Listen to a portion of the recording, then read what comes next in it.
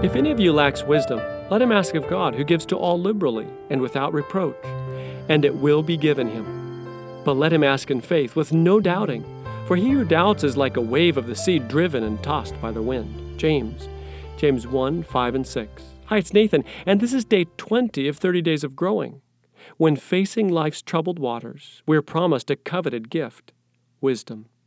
This is the promise of guidance and insight from the divine sage, one whose heart is the overflowing source of all wisdom. Now, this wisdom may or may not explode into our circumstances, quickly untangling the frustrating mess, but if we're willing to throw our case fully into God's care, wisdom will come just as we need it most. My favorite part of this passage is the beautiful picture of the divine sage as giving liberally to all. He is no hoarder of wisdom, no poker-faced recluse who must be whittled down before begrudging the tiniest bit of his vast insight. No, he is eager to share all of his wisdom wealth with any heart ready to receive it.